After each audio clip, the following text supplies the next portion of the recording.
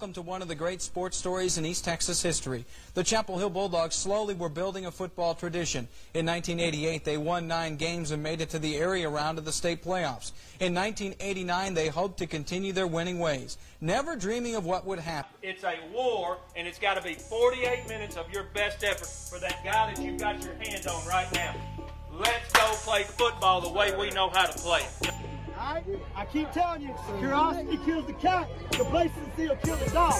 Do not get complacent. Alright? We gotta go to work tomorrow, and we gotta go to work next week, the next week, the next week, the next week, the next week, and then in Cowboy Stadium, we gonna put in work on somebody. Yeah.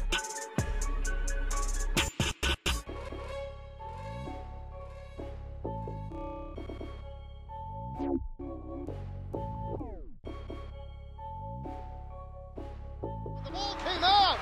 The ball is fumbled, and Chapel Hill has recovered the state championship at Cowboy Stadium.